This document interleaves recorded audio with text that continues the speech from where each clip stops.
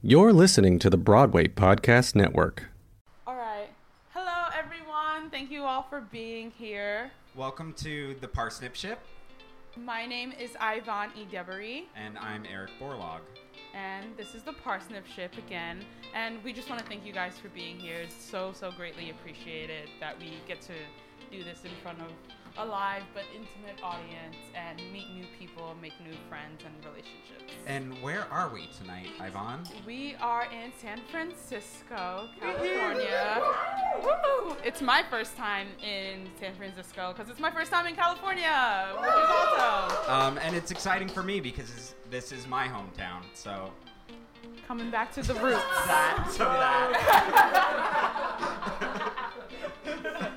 Apparently that's less exciting when someone goes back home. Gotcha, guys. Gotcha, done. So tonight we heard from our musical guest, Bobby, which was awesome. Really set the mood for a nice and chill evening. And now we will be hearing the play, The Strings, The Thing, by Veronica Tjioe. Right? Correct. Yes. Yes. Which is a two-person play. It's basically a really great and humorous and lively conversation. And it's short and lovely, and we absolutely loved it when we first read it. Yeah, it's a really interesting conversation with some slight, magical elements to it that are really exciting, and some really freaking cool stage directions. Yeah. So it's going to be an awesome play for you all. Yeah. So sit back, drink lots, and enjoy the show. Yeah. Awesome. Thank you, guys. Thank you.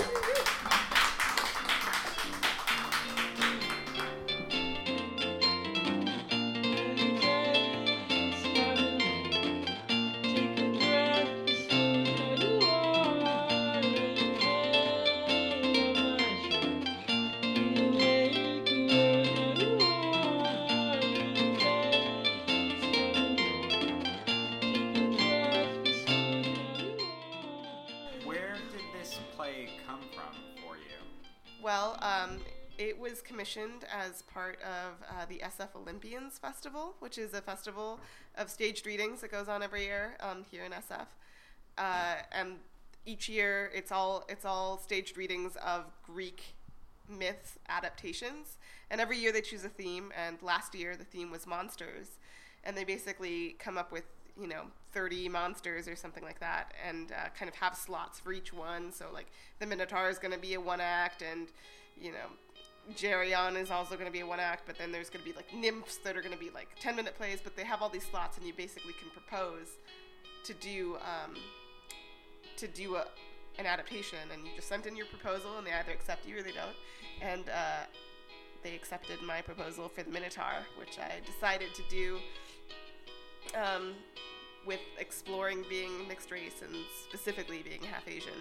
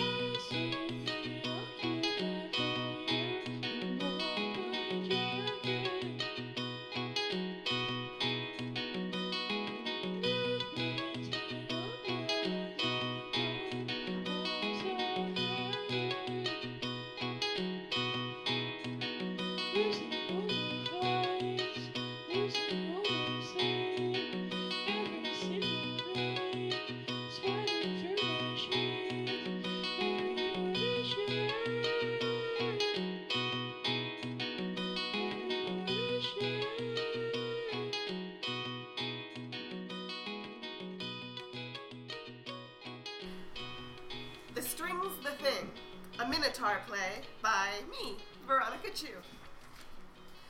Characters. Aster. In her pockets, on any given day, you may discover an extra hair tie, toothpicks, a pen and tiny notebook, a book of stamps, lip balm, slightly squishy, and a particularly pleasant stone from her last hike. Also, a single $20 bill is tucked under the sole of her left shoe, just in case. D.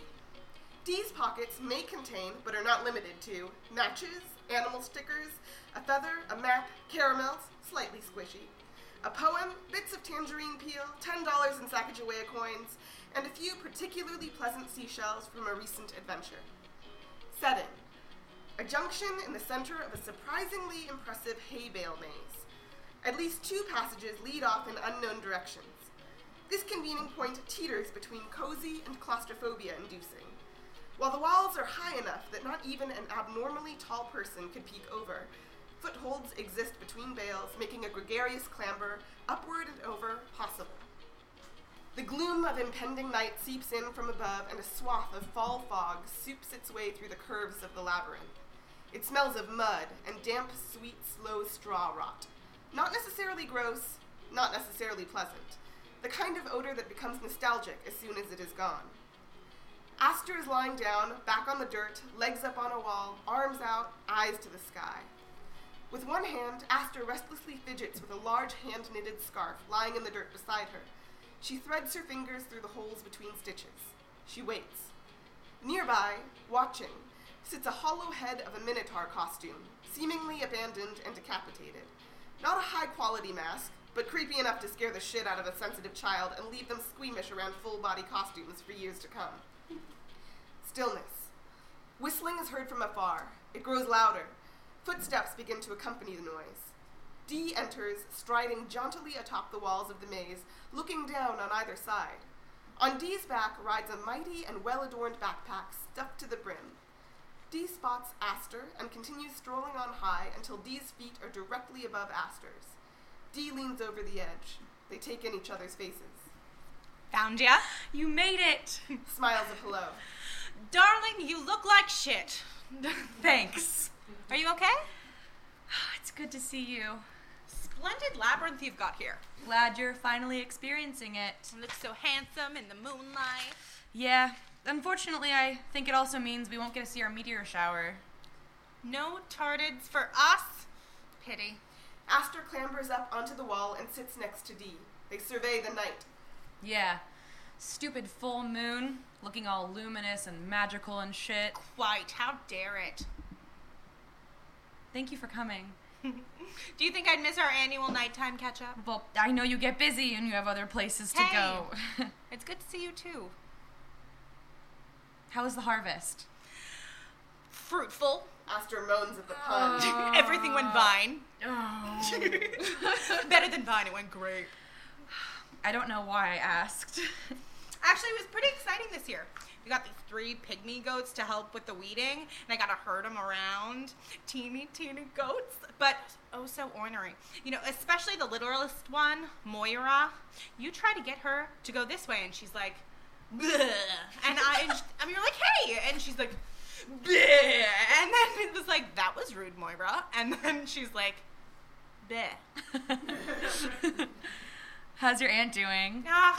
Plugging along. A little bummed at how dry it's been this year, but I think that the yield will still be tasty. Oh, speaking of the vineyard, I brought us a little something. D unshoulders the aforementioned conspicuously well-adorned, well-stuffed, and well-loved backpack. D unclasps it and begins to shuffle about the contents. Ooh, I brought some vino too, but it's... $2 check. It's not $2 anymore. What? It's $2.50. Alas, tragedy lives with us past the Greeks. Truth. Well, let's start with this. With a flourish, D presents an unlabeled wine bottle from the depths of the bag and hands it to Aster. Ooh. With similar aplomb, D extracts a corkscrew and passes it to Aster, who proceeds to open the bottle. D continues to rummage in the bag and eventually furnishes 2 very small handmade ceramic objects. I brought cups. Aw, they're so little. They are, ridiculously so. D carefully pours the wine into the ludicrously little cups. What's the name of this one? Blood of Christ, Syrah. I bet the marketing team loved that. Yeah, they're changing it to Swan Song Syrah, but you know the truth. They raise their tiny, tiny tumblers to toast. Drink of this wine. It is my Aunt Samoira's finest. Cheers. They clink their wee vessels and drink. So, this is your spot? Yep, this is it. A hearty month of pacing back and forth with that thing on my head. She indicates the Minotaur mask. Waiting for people to find me. Sounds fun. Patting the hay bale she is sitting on. I can't wait to tear this motherfucker down. Well, when does it happen? Strike begins at dawn. So soon. Halloween's over. No one wants to pay to intentionally lose themselves anymore. It's a melancholy feeling to dismantle something you spent so long on, isn't it? Well, on the contrary, nothing feels better than to destroy something when it's time. Remember when we burned all of our college papers in that bonfire on the beach? How could I forget? Those cops were so nice about it. Well, you charmed them. Did I? You offered them mini pies as soon as they strolled up. That's right. Our mini pies of collegiate accomplishment. Doing a kind but accurate impression of Dee. Oh, good evening, officers. May I offer you some miniature pies to celebrate our recently acquired bachelor's degrees? Our caps and gowns helped us seem a little less insane. I'm pretty sure chanting, "Yippee-ki-yay, we're in so much debt," may have canceled that out. We should have found something that rhymed better. It seemed appropriate at the time. That it did. Aster refills their preposterously mini mugs. So, what's your next grand adventure? Well, you're always off on some illustrious exploit after one's finished. Off to see the world, break hearts, charm government officials. Oh, yeah, well. Don't be humble, out with it. Where to this time? Actually, I'm going to backpack through Europe. Aha! I knew it! That's incredible! They hug in a flurry of congratulatory excitement. Aster pulls away suddenly. Wait, Europe? Yeah, Europe. Aster makes a face. What? That seems too tame for you. You're not paddling through Amazon or trekking through the Sahara. Well, I've done those.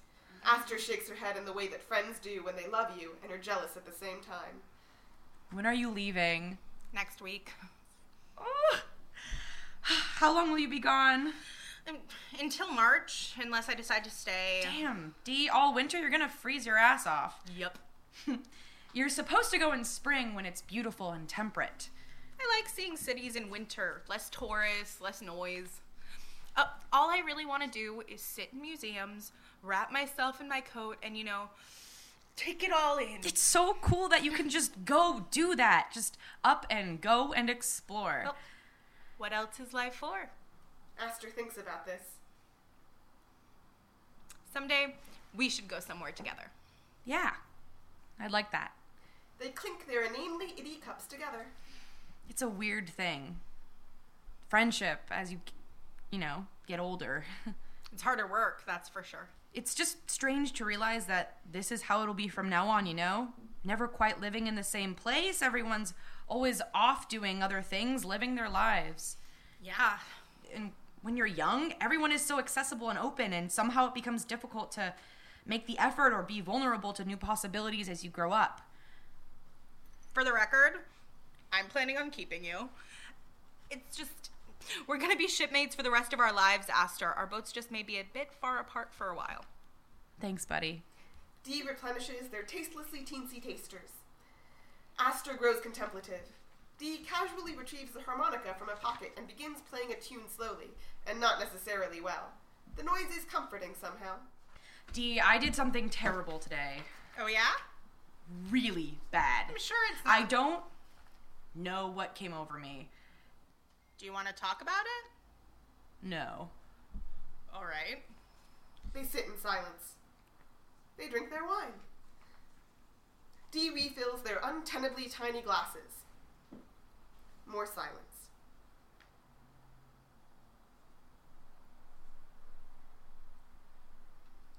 So what you have to understand is that it was really, really hot out today. Like, just blazing heat. And how I get all irritable when it's hot out? I do. So it's hot. Okay, so it's The hot. sun is beating down on me, and I've been sitting in this maze for 4 hours. Rio called in sick, so I have to work the full shift. I'm sweaty, and it's hard to breathe with this thing on my head. Indicating the Minotaur mask. Okay? Okay. A couple walks by, and it's an old man, mid-60s, corpulent. You know when people just reek of money and rabid conservatism? Indeed I do. And he's with this young Asian woman around our age. Tiny little dress, totally inappropriate shoes for the occasion, matching purse. And he's got his arm around her tight.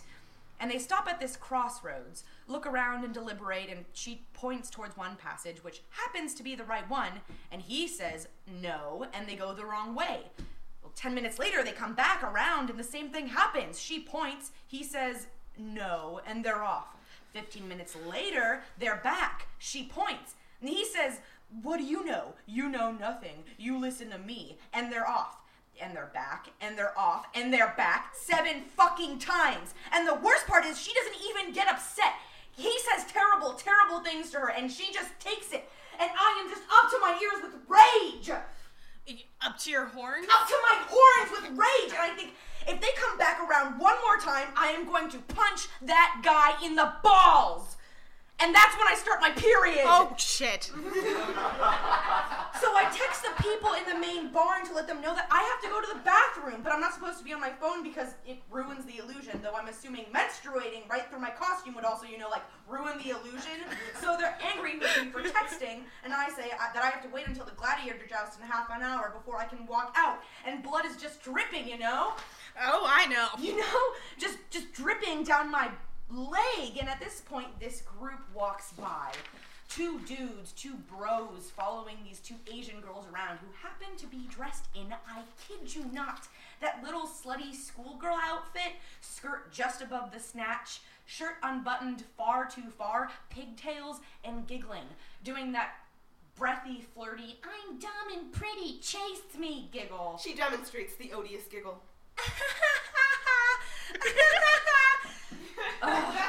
And these bros are just like, so you like boba tea, huh? And what's your favorite manga? And these girls are just like, oh. She demonstrates the odious giggle once more. And these guys keep asking, but no, which anime is your favorite? And one of the girls finally admits, oh, I don't watch those. And these dudes get all offended and say, what? What kind of Asian are you? And I lose it. I just fucking lose it. I yelled and I screamed and I cursed out those people. What did you say?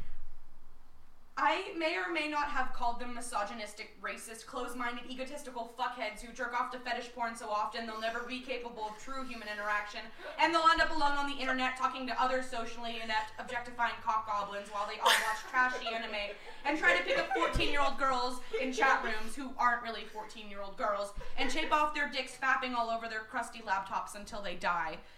Woo! Cock goblins? Yeah, cock goblins.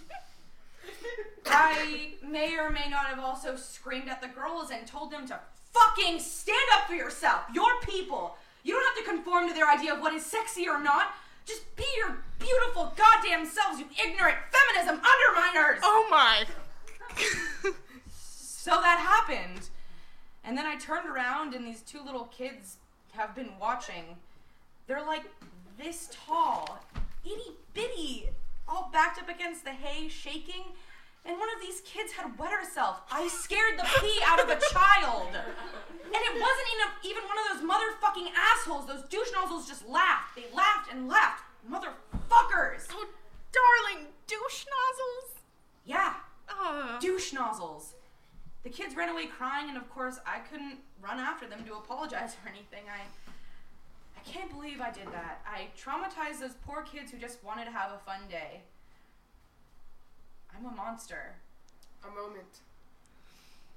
It sounds like who you really scared was yourself. Aster looks at D. I know. Deep. Stillness. D rummages through the bag and pulls out an Avocado? No thanks.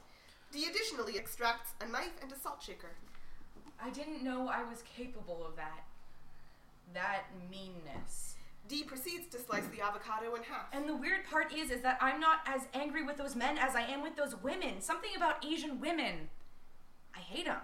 D twists the avocado apart. I hate them. D, I think I'm racist against Asians. I don't like them. And I'm half Asian.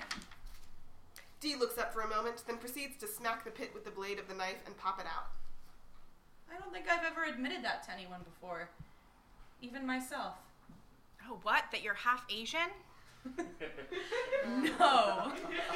The whole internalized racism bit. Ah. Dee scores the flesh of the avocado. Well, it makes sense with all that stuff that went on with your dad. I just don't feel Asian at all, you know? I mean, I look like this. It's half of my blood. But I speak German, not Indonesian. I was raised on bratwurst and sauerkraut, for fuck's sake. Dee shakes some salt on the avocado. But people look at me and they assume all sorts of shit, especially men. Dee magically makes a spoon appear. Yellow fever is a real and rampant thing. It's so gross to fetishize people just because of their supposed race, and to be attracted to the idea that someone must be timid and obedient and exotic and submissive. Scooping out the green flesh. It's disgusting. It's colonialism. Are you sure you don't want some? Referring to the avocado. I'm good. Thanks.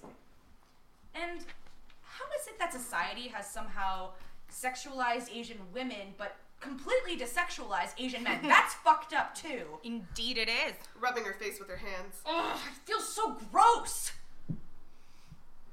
What do you hate about them? What? Asians.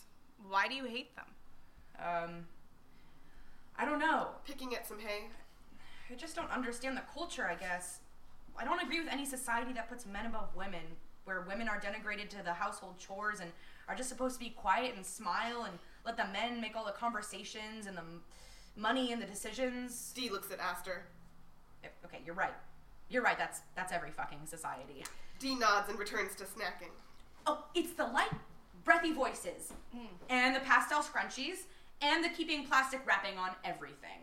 Dee looks at Aster balefully. Get it? Balefully? Cause they're in a hay bale maze? Never mind. You're right. That's just a stereotype, too. People are always more complex than the generalizations we impose on them. I get it. I know. And yeah, I'm creeped out that some people have dated me because they were expecting me to be Asian and spent the majority of our relationship trying to get me to be who they were expecting me to be. And yeah, I'm hurt that my father left my mother to be with an Asian woman half his age and thereby abandoned all of us for a society we will never fit in.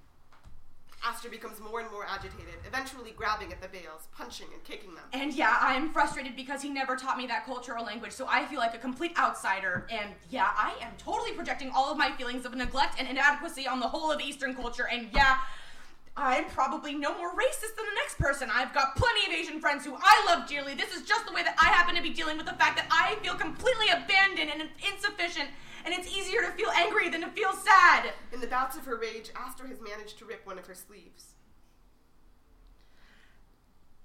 Have you ever considered learning about it? How does one educate oneself on Indonesian culture? Visit Indonesia? I've thought about it. But it's not like I have any ties to that side of my family anymore. No one teaches Indonesian classes. What, do I just walk into a restaurant and say, "Hey there, beg your pardon, would you mind informing me on the finer points of my heritage so I can stop despising myself?" It'd be a start. Who would I be doing this for, though? Who would I be sharing my findings with, anyway? Maybe it would bring you some perspective to gain some understanding of their way of thinking and living. Or maybe I should stop trying to force myself to try and relate to something that I simply don't happen to be. Could be. Blood is just blood. I'm an American, right? I'm sorry, I'm totally ranting. No worries. You've got to vent. Vent! No, I'm sorry. I didn't want tonight to be one of those nights where I do all the talking and the angsting and you have to endure me being whiny. Having scraped one half of the avocado shell clean, Dee moves on to the second one. If you have to purge, purge. Get it all out of your system. I'm happy. I'm having dinner. What are friends for but to deal with the icky stuff? Well, they bring wine, too. True. Thanks, Dee. You betcha.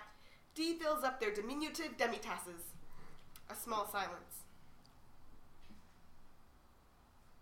You know how there's inevitably 5 old Asian women sitting at the front of the bus, holding on for dear life. Yeah. So small. Rattling around in their seats with their hats pulled down over their ears. Sometimes they start talking to me, and I can't respond.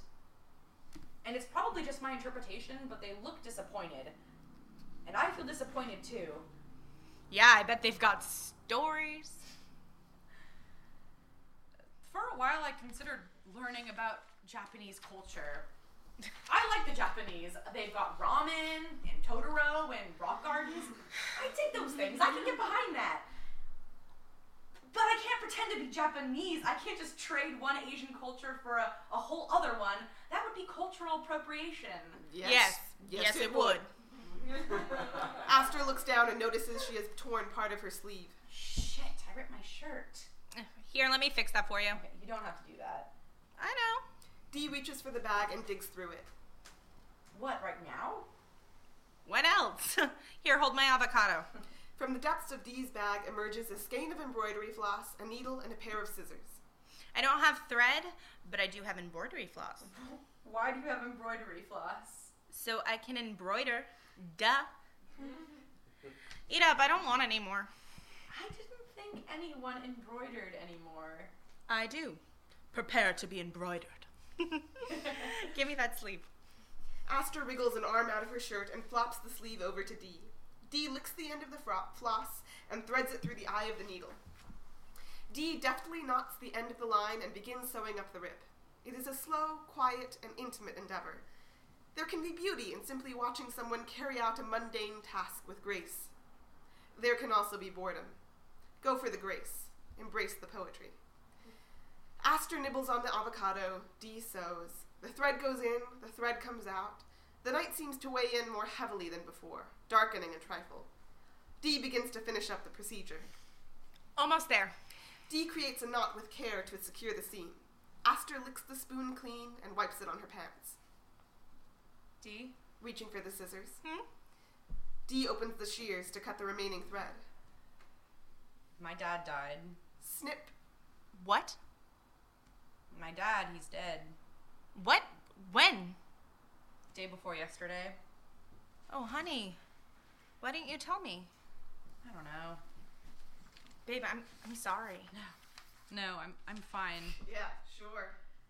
I'm just not sure how to feel about it, you know? We haven't talked in 7 years or anything. What happened? I'm not sure.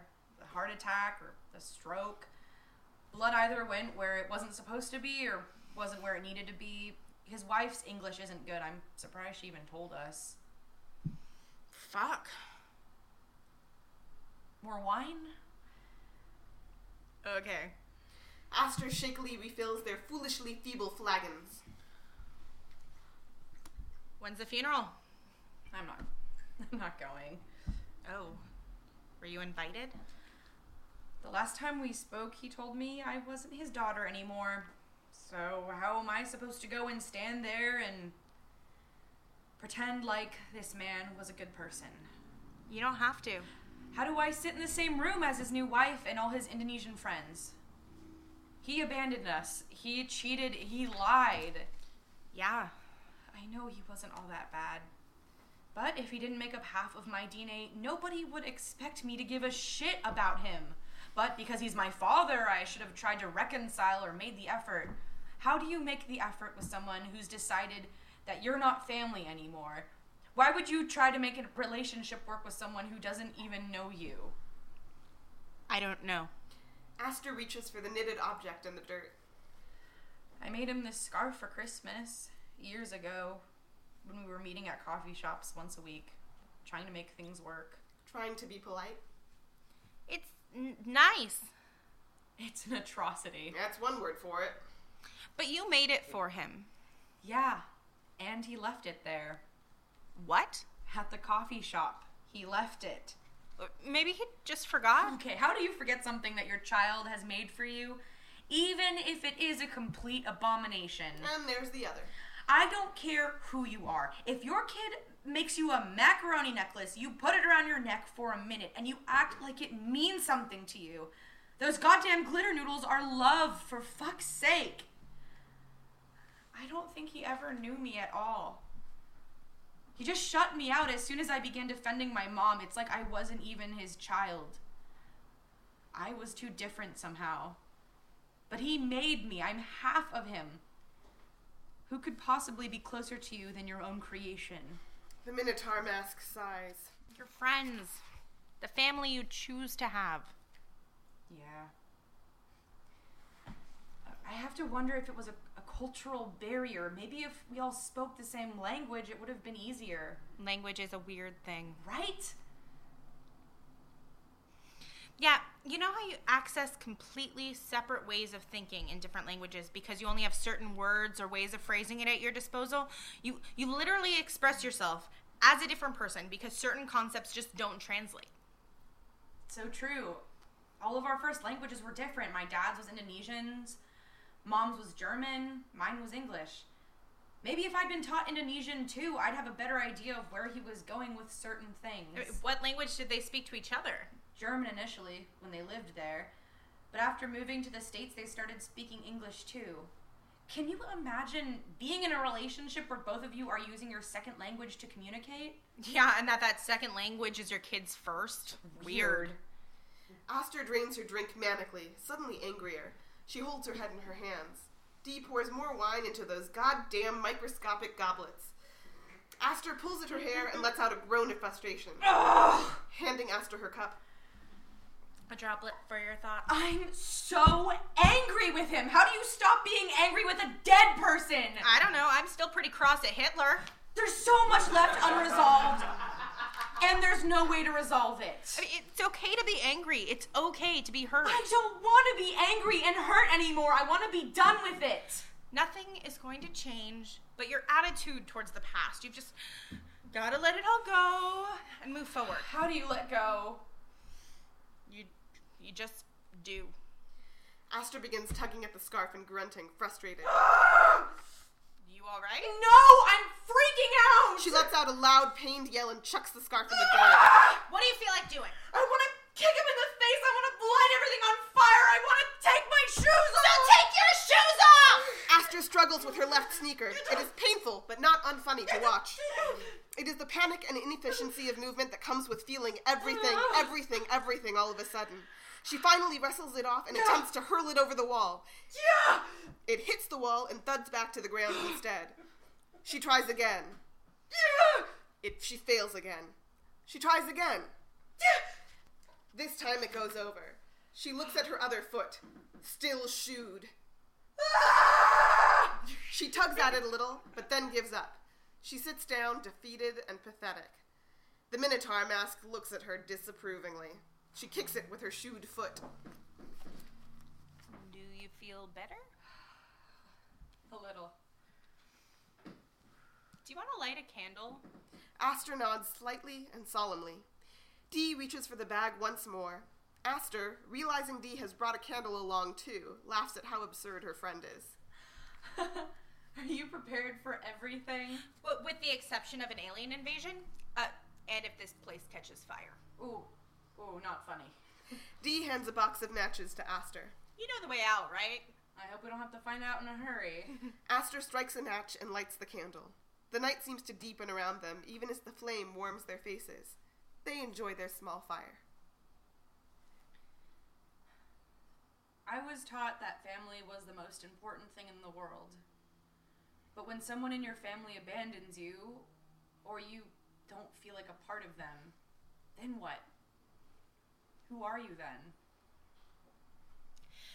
If I may, play my I'm adopted card for a second. Please do.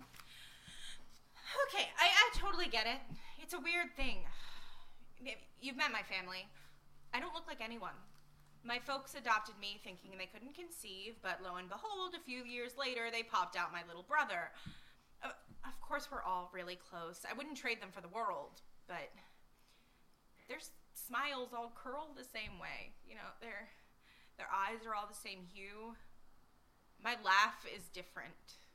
Alien somehow, and I can't help but feel like an outsider in a tiny, undefinable way. Like, I'm on my own in a way. We're all alone, ultimately. You think so? We're alone in our heads, in our thoughts. And ultimately we die. And that is probably the loneliest process there is. Passing into the unknown by yourself, even if others are with you. But you're going through what billions of others have before you. I like to think of it as the great unifier, our mortality. What do you think happens afterwards? Oh, huge cosmic party. You just melt into everything else that has ever existed and delightfully dissolve back into the mush pot. Aster chuckles at her friend's happy outlook at this prospect. Well, what do you think happens? Aster makes a game over noise.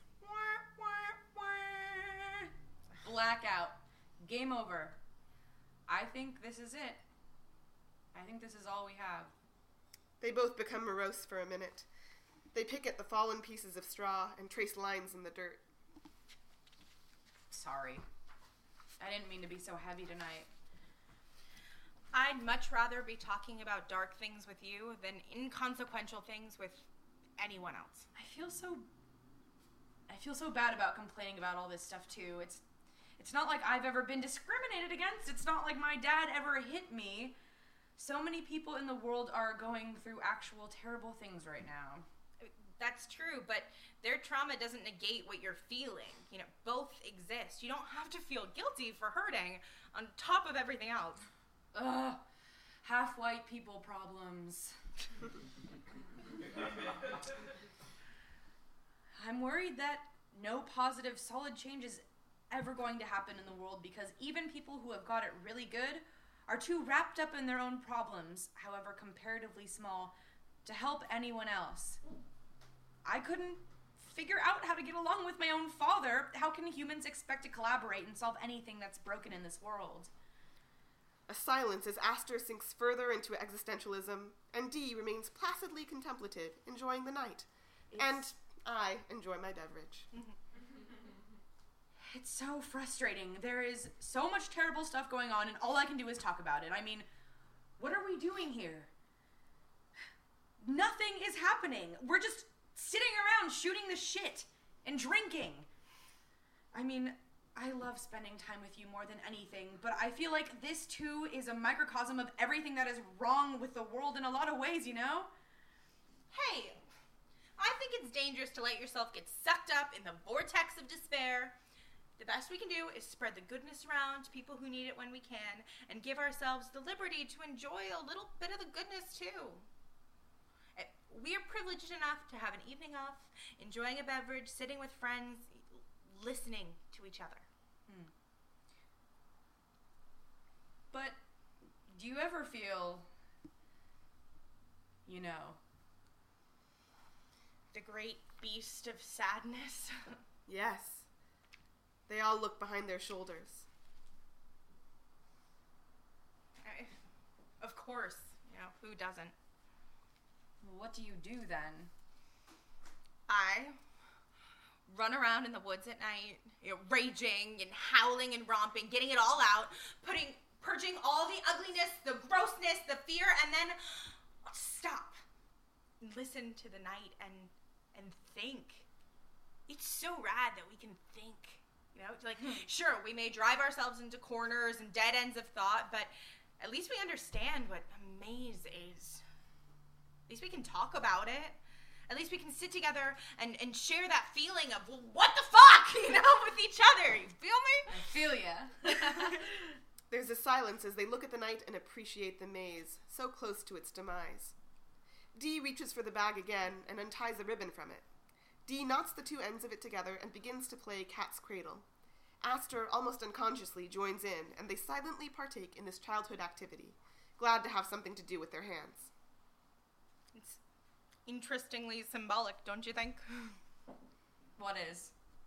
That you've been here, playing the Minotaur. What do you mean? There just seem to be a lot of parallels going on here. Because I've been terrifying children in the middle of a labyrinth. No, because you and the Minotaur are both mixed-raced and have daddy issues. Oh, yeah. They manipulate the string from the candles figure to the manger figure. So, am I gonna get shanked in a maze too? Should I be on the lookout for some big burly dude named,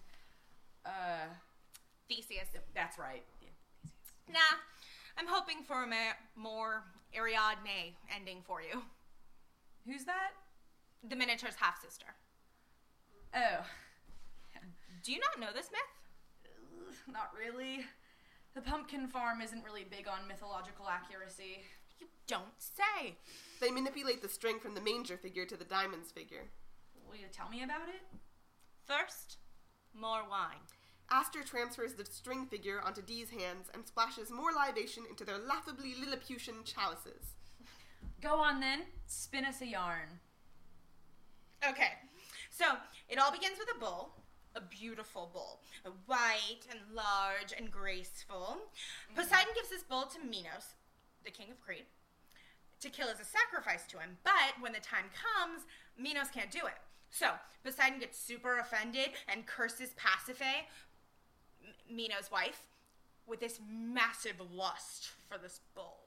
Stupid gods always punishing the women for some dude's fuck up. Well, Pasiphae should have seen it coming. All the ladies in her family ended up cursed with vastly inappropriate crushes. Oh, well, that makes it all okay. So, Pasiphae is completely saturated in desire, and she thinks to herself, I have to fuck this bull. So, she calls up her buddy, Daedalus, master craftsman. He's like the Da Vinci of Greek mythology. He builds her this cow outfit. A costume. Yeah.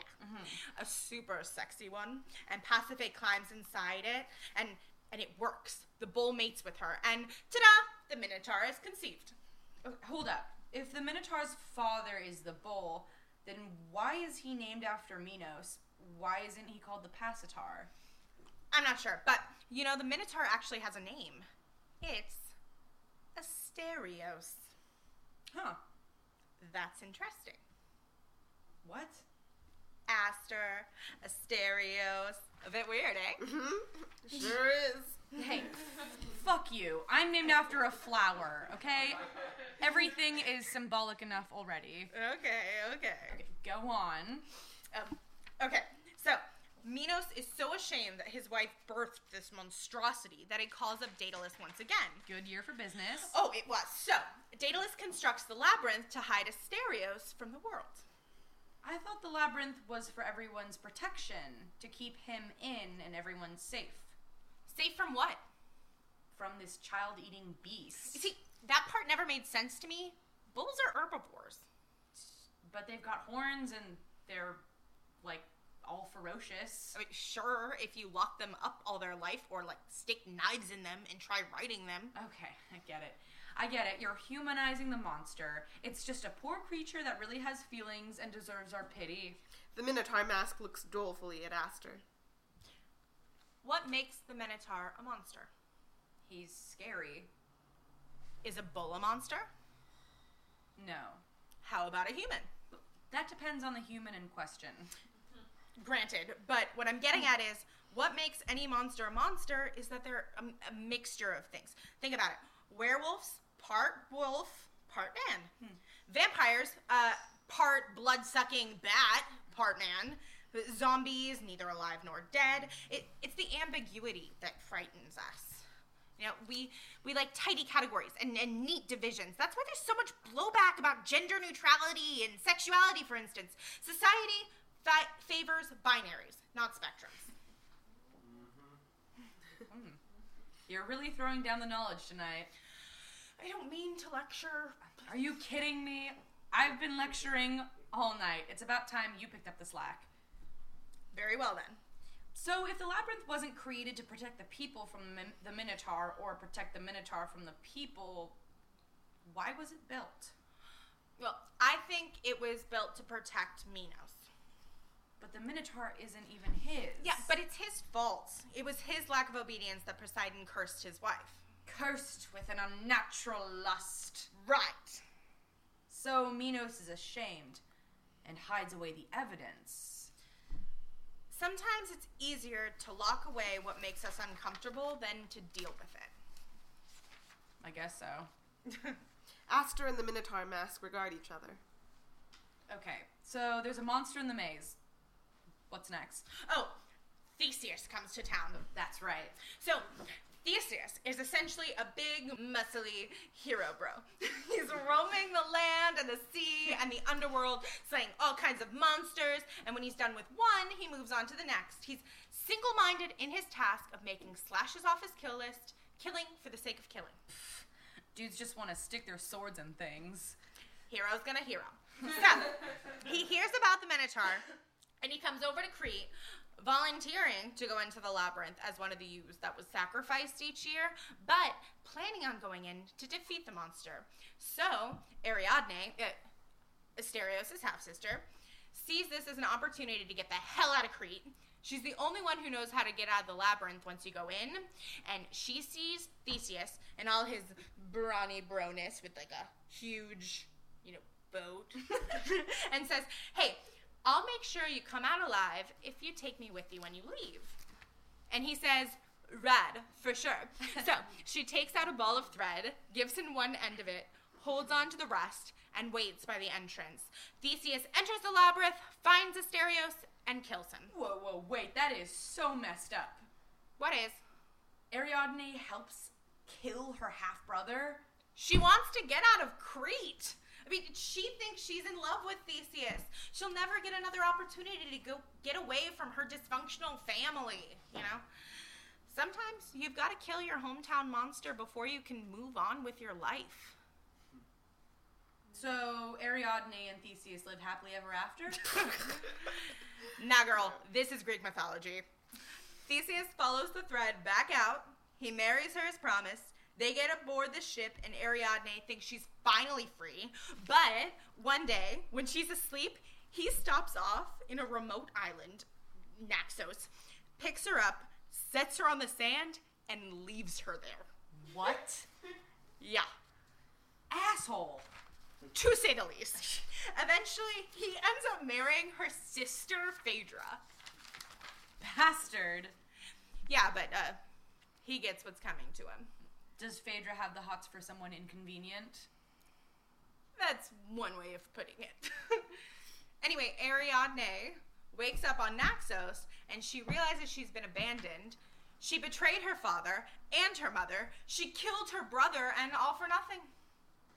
This is the ending you wished upon me. But then, Dionysus comes and visits her. Dionysus? Only the best demigod in all of Greek mythology. Dionysus, Bacchus, Zagreus, prototype Jesus, whatever you want to call him.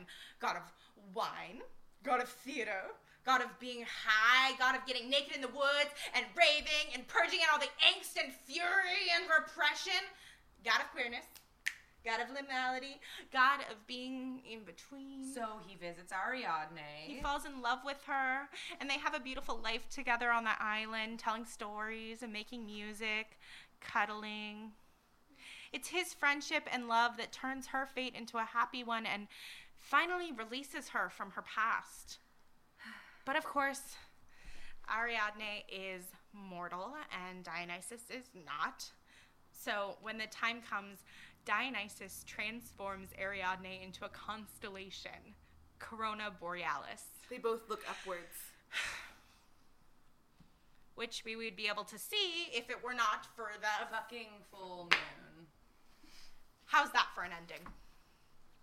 Not too shabby. Good. Want the last bit of wine? Nah, it's all you. No, you. No, you. No, you. I insist. Okay. Dee forsakes the terrifically tiny tankard and drains the last sip directly from the bottle. Dee tucks the empty bottle into the backpack and begins to gather up all of the objects heretofore taken out of said backpack. Is it that time already? Yeah. Got to get up early and work on my visa and stuff. Yeah, that's right. They spend a last moment just sitting and enjoying each other's company. What's next for you? I should probably start with finding my shoe. Looking in the direction of where she threw it. You want some help? Nah, you go ahead.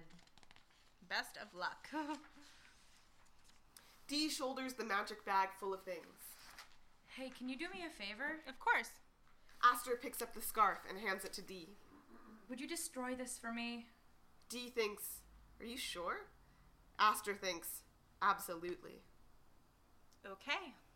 Aster thinks, when are we going to see each other again? Dee thinks, down the road. We always do. They hug tightly. Oh, have such an amazing time. I will. Send letters. I will. Take care of yourself. I'll do my best. The embrace ends. All right. Dee gets ready to leave. Aster nods and looks away, unable to watch her friend leave. Dee tugs on the loose end of the scarf. It begins to unravel. Dee presses the scarf into Aster's hands and walks away, holding the loose end. The scarf comes apart. Dee exits through the house, through the audience, weaving in different directions, pulling the string along. When the scarf is completely unraveled, Dee and Aster grip their respective ends, stretching the tension. Aster holds on. Aster holds on. Aster holds on. Aster lets go. The string passes through the house. The string exits. She watches it leave. She strokes the minotaur head softly, a goodbye. She turns to the wall behind her and pushes. A secret door is hidden in the bales. It swings open, exposing a dark beyond. She picks up the candle. She uses it to light her way out. End of play.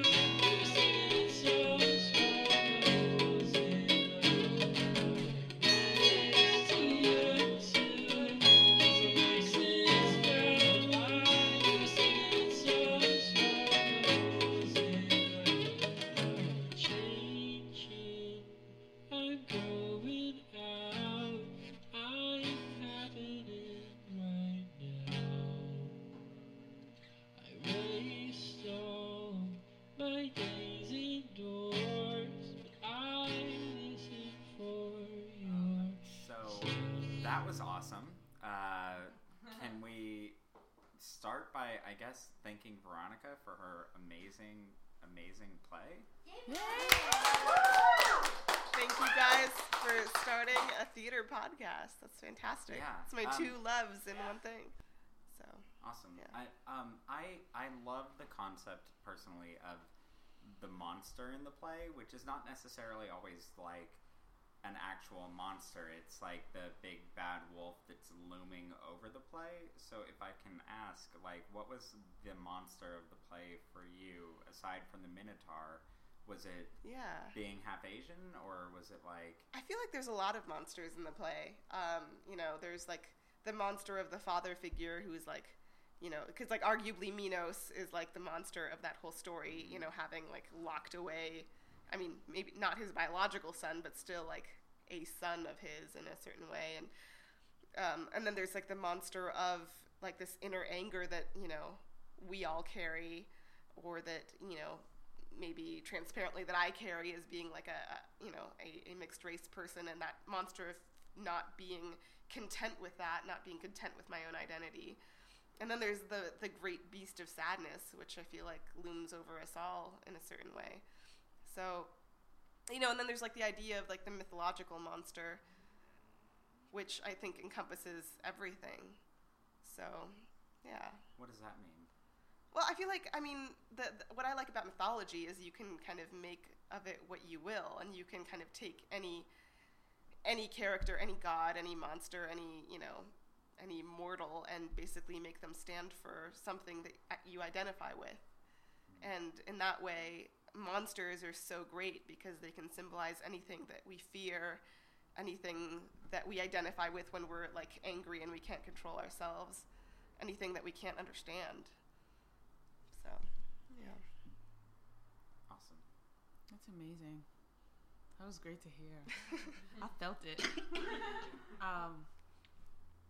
Well, for me, personally, I really love this story, and we kind of talked about this a little bit earlier today on the way to lunch, is I was really interested in sending this to one of my really, really great friends, my freshman year roommate, who is half German, half Asian, and seeing what she thought about this and how she took it. But I also really connected with it with like the whole daddy issues thing, and how did that come into play for this play?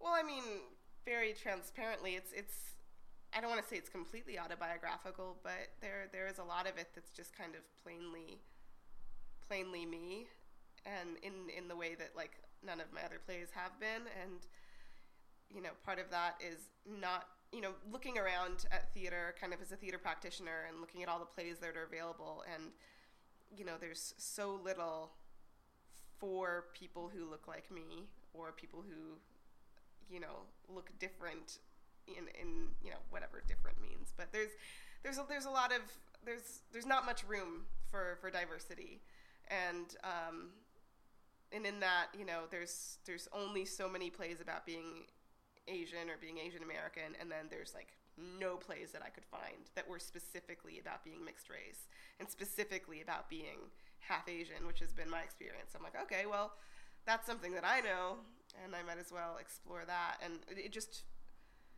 seemed to fit in so well with the whole Minotaur thing, and it was a very personally cathartic thing to kind of match that with my own life. And not to say that everything is exactly my life, but I guess that's how it came about. And talking with a lot of my other friends who are also of mixed race, and this kind of having to come to terms with how the different pieces of your family fit together in ways that maybe other families don't, and how you can feel very different from the people that you should feel closest to, and that maybe that has to do with race, but I think more so it has to do with culture. Yeah.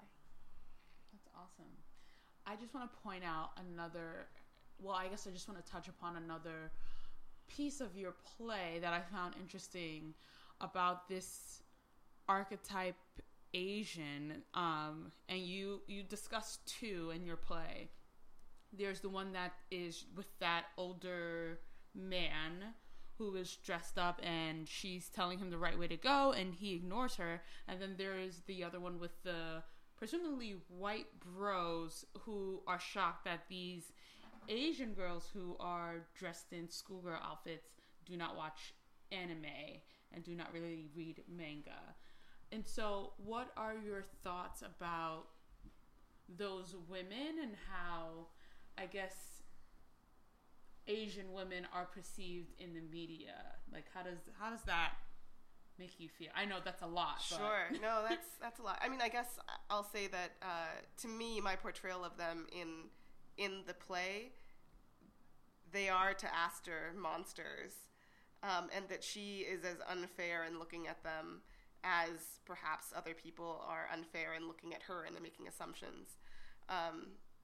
But that, yeah, I mean, I guess to me that was just a mirroring of the way that we all look at each other and have stereotypical expectations of who you should be or what you should be interested in or what you might be like. And I mean, yes, as me, I have been, people have had expectations of me to be a certain way and have been sorely disappointed. And I mean, I've been disappointed in those interactions as well. But I think there is an objectification, like a making of the exotic of Asian women, particularly in our culture.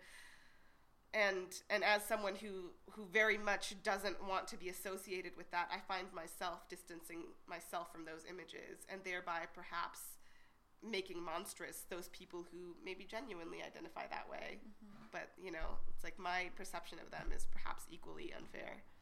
Right. And you touched on something that is so interesting and was the hammer hitting the nail on the head, is that Asian women are sexualized, but Asian men are desexualized. And why do you think that is so? And that's something that's not really talked about. And I know in media there are not a lot of Asian men who are the romantic lead. They're usually, the ninjas or the nerds or, like kung fu dorky sidekick, right? or yeah. They're never the romantic leads. And I know that there was just previously a show on ABC where there was an Asian romantic lead. Unfortunately, it was not a good show, but like that was a big deal. And unfortunately, I mean, it got canceled because it wasn't a good show. But that was a big deal, and it was 2015 for that to happen, and it's probably not going to happen again, unfortunately. For a while. And so why do you think that is so? I don't know. I mean, I'm not nearly as societally or politically up to date as I would pretend to be. But, I mean, I would say that it's along the same systemic lines that keep any true diversity from being in our media. From having, for instance, an equal amount of good parts, good, strong, well-rounded parts for all genders, or having, any and all diversity in terms of like ability, in terms of like body type, in terms of race, ethnicity, cultural, things, sexuality, everything. There's not enough of anything. So, I mean, I don't know that there is a specific thing that is holding back that, except that it's everything. It's the whole system. And that's not a satisfying answer. But no, neither is like that seems to be the answer as to why there isn't really media diversity, like you were explaining, in general. Yeah. And I mean, and maybe it comes down to the fact that it's all straight white rich men who are running the whole business. Valid. Well, I also feel like it's straight white middle class men who are buying the business too. It's those guys, those bros in your story that are asking these Asian women, like, what manga do you like? Those are the ones that are going out and paying money for the Amazon download of these shows. That's true. And when I can't afford no Amazon download, right? I can't either. And so when that doesn't conform to what they want, to the fetish porn that they've been jacking off to day by day, then they're not going to keep buying it. Yeah. And that's the fucking world that we live in. Yeah, it is. Unfortunately sad, but true. I personally can't imagine walking up to some, like, any Asian person and going, what manga do you read, or what, and like that being the first thing that comes out of my mouth. Like, it has happened. I just don't know how I would react if I were to see that, and it's such a huge microaggression, and I think people of color just go through microaggressions, and you kind of just deal with each one as they come along. But maybe it's because I'm not Asian that I've never experienced that, and I think I would be very like pissed. And I think it's probably the same how, like, someone, like, would come up to me and be like, can I touch your hair? And it's like, what? Like, really? Is that the first thing that comes out of your mouth? Oh, yeah. like, who are you? Like, what are you doing? Yeah. I feel like everyone has something that they probably get more than other people. Right. And that sucks. And, I mean, I'm hoping that this play, that people listen to it, that, you know, they just take a step back and think before they say something like this. I mean, I hope we have readers that wouldn't say, the first thing that they would say to an Asian person is, what manga or anime do you read? or watch? You must like boba tea. I don't even know what that is. Welcome to California. I don't even know what that is. So we have to get boba tea tomorrow before you go. How do you not know boba tea? Is that the one with the bubbles? Yeah, tapioca balls. So tapioca balls. Ugh, I hate that. Everyone says So it's good. so good. I remember eating the bubbles, and I was like, It feels like I don't like this. I don't know. It feels like worms It on your tastes mouth. like plastic. It's gross. But it's delicious. But again, that would not be the first thing I would ask someone to be like, let's get bubble tea, guys. I mean, maybe that's the thing, though. I mean, maybe, I don't know. Right now we're like in an artistic setting. Everyone here like seems to be pretty open-minded and artistically minded, and we're all of like different backgrounds and whatnot. It's kind of like we're not the people who would come up with that sort of thing because we're used to being in this kind of diverse, I mean, quote unquote, you know, but like environment where we're all here and we're all looking at each other as people and not as, you know, an idea of a person. So I mean, that's the problem though. Perhaps is that like, you know, maybe these people who do interact in the world this way, like they aren't involved in these types of artistic communities and kind of, in these spaces. I feel bad for you if you're not. So what do you think is the process to affect those people? The people that aren't going to listen to this, honestly. I mean, what's the process for affecting change Oh, God. in that community? Dun dun dun! You're in the hot spot. You know, if I knew the answer to that, I would have a TED Talk.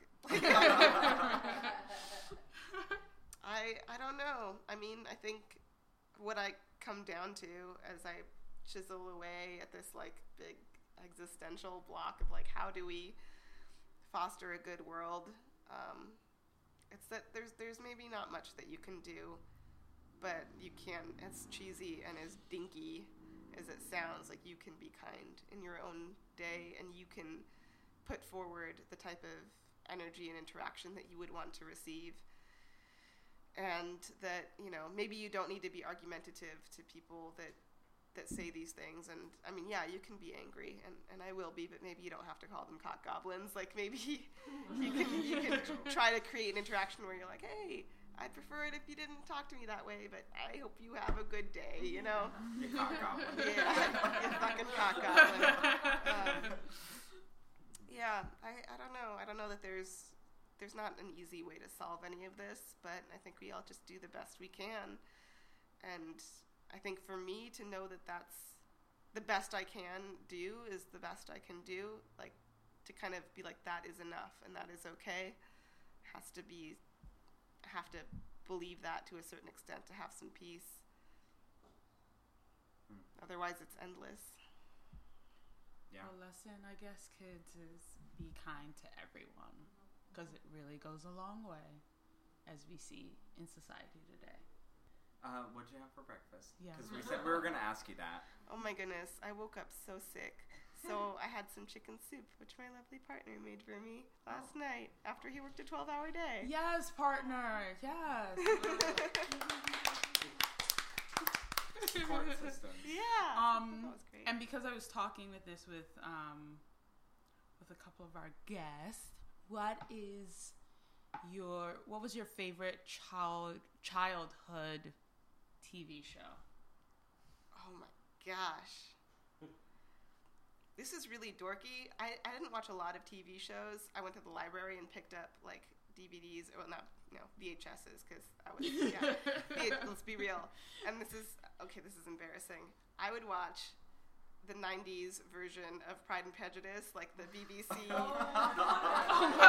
Firth and Jennifer No one Aniston. was expecting that response. On repeat, like from when I was like a little kid, and there was one day, so my mom would make me take vitamins every morning, for health reasons, but like not like fun, like colorful, chewy kid ones, like the big adult ones that are like meant to suffocate you. Yeah. And she'd like give me a freaking handful of them every morning. And I, at some point, was like, I cannot swallow these down my child throat. So I would pretend to swallow them, and instead I would and then cough and have with my hand in a fist with all the pills inside and stuff them under the cushion of my seat. And there's it was like a wicker chair type situation, so there's like a little pocket there. And one day she went to vacuum and she pulled the chair apart, and there was just pills all over the floor.